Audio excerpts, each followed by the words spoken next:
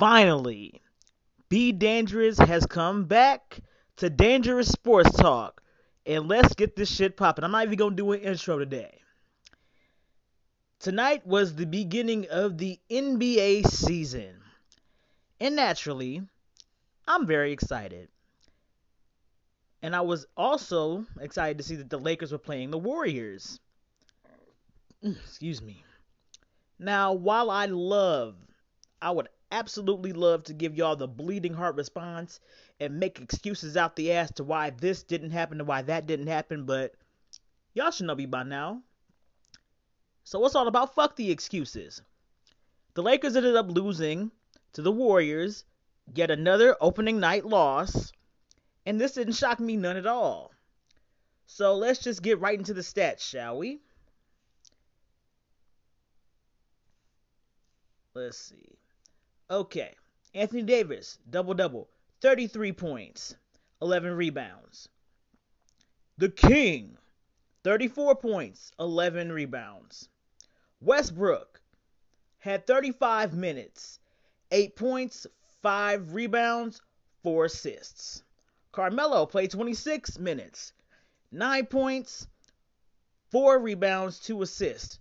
Rondo, 19 minutes, 3 points. The power bottom forward, 12 minutes, 5 points. And this is what I come back to. This is what was hyped up to be the greatest Laker team of all time. I will keep saying this over and over again. They might look good on paper, but if you have nights like this where people don't show the fuck up, this is exactly what's going to happen. You're going to lose to a team that wanted to win. Steph Curry had 21 points. Hold on, let's get back to the stats real quick. Yep, he had 21 points, 10 rebounds, 10 assists. A triple fucking double. You had Andrew Wiggins, 12 points. Draymond Green, of course, triple single. I'm looking. Damn. Clay didn't play. I'm sad about that. But anyway, this is what people expected. And honestly, I was always ready for the fucking smoke. And anybody that knows me knows that. And right now, as we speak, people are trolling the Lakers, tagging this person and that person. But they are steering clear about talking to me about the game because they already know. I will let you know ahead of time what is going to be, what position it happened in, and how it happened. So pretty much, AD and Lahim had dry-ass 30-point nights.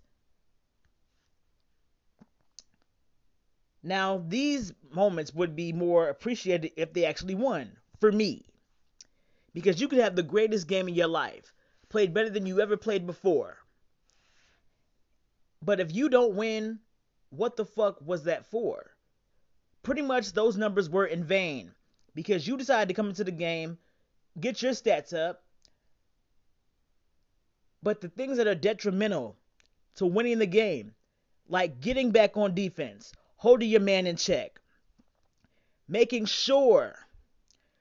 fucking sure that you execute on defensive assignments, offensive assignments, don't camp out in the paint, pretty much basic shit.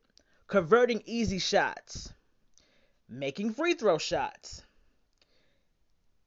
This shit is simple.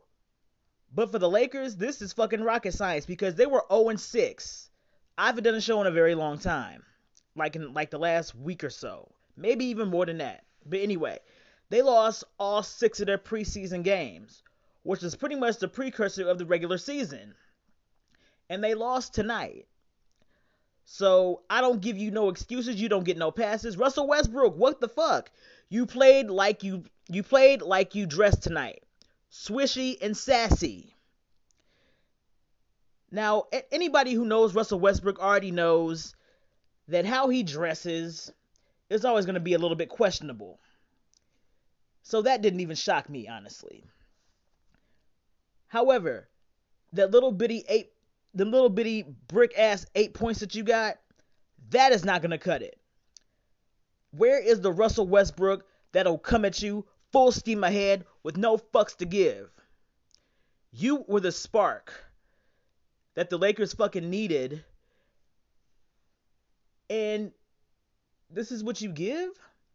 Carmelo must have had too many Cheerios, so apparently that sat on his stomach, and so that's why he didn't play like the Carmelo Anthony of old. So those who were expecting OKC, Russell Westbrook, MVP Russell Westbrook, if you were expecting NYC, Carmelo Anthony, I'm very sorry to tell you that neither of them are ever going to be their prime selves at this stage, especially Carmelo. Because we all know that he can score. We all know that he can do whatever the hell he wants to on the court. However, Father Time is absolutely undefeated. So, when you get a little bitch ass 9-point game like this, and let's see. How many minutes did he even play? Carmelo was on the floor for 26 minutes. And 9 points is all you could fucking muster. Yeah, that doesn't sit well with me at all. Let's see. Kent Bazemore was on the floor for fucking 30 minutes. And scored 8 points and 2 rebounds. And that was a motherfucker that used to be on the team back when the Lakers absolutely blew. So for them to bring him back was a huge... fuck. Damn, I also forgot. DeAndre Jordan, the former Clippers reject, is on the Lakers now. He was in the game for 12 minutes and scored 2 points. What kind of baby back bullshit is that? You can't sit up here and tell me that you literally were passed around the league like Dwight Howard was. Well, has been. Another story for another day. And all you could manage to get was 2 fucking points, and you're supposed to be the man in the middle?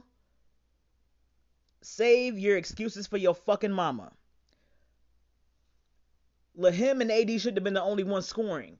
With that much scoring talent on the team, y'all should have won this game.